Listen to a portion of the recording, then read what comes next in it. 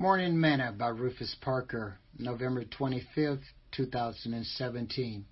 Proverbs chapter 25, verse 19.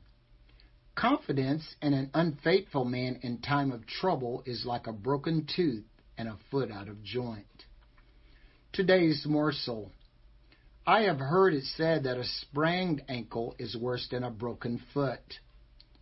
But Solomon says that having confidence in a person who isn't faithful in time of trouble is like a broken tooth and a foot out of joint. Both are far from being of any use, the one in helping you to eat food and the other in walking. They are both a hindrance and cause pain and uneasiness. They are both nagging and painful.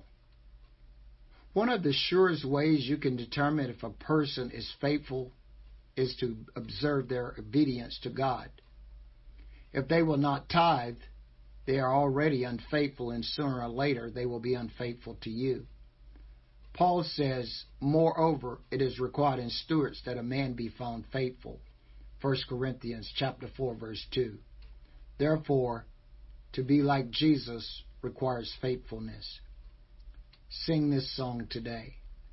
To be like Jesus, to be like Jesus, on earth I long to be like Him, all through life's journey,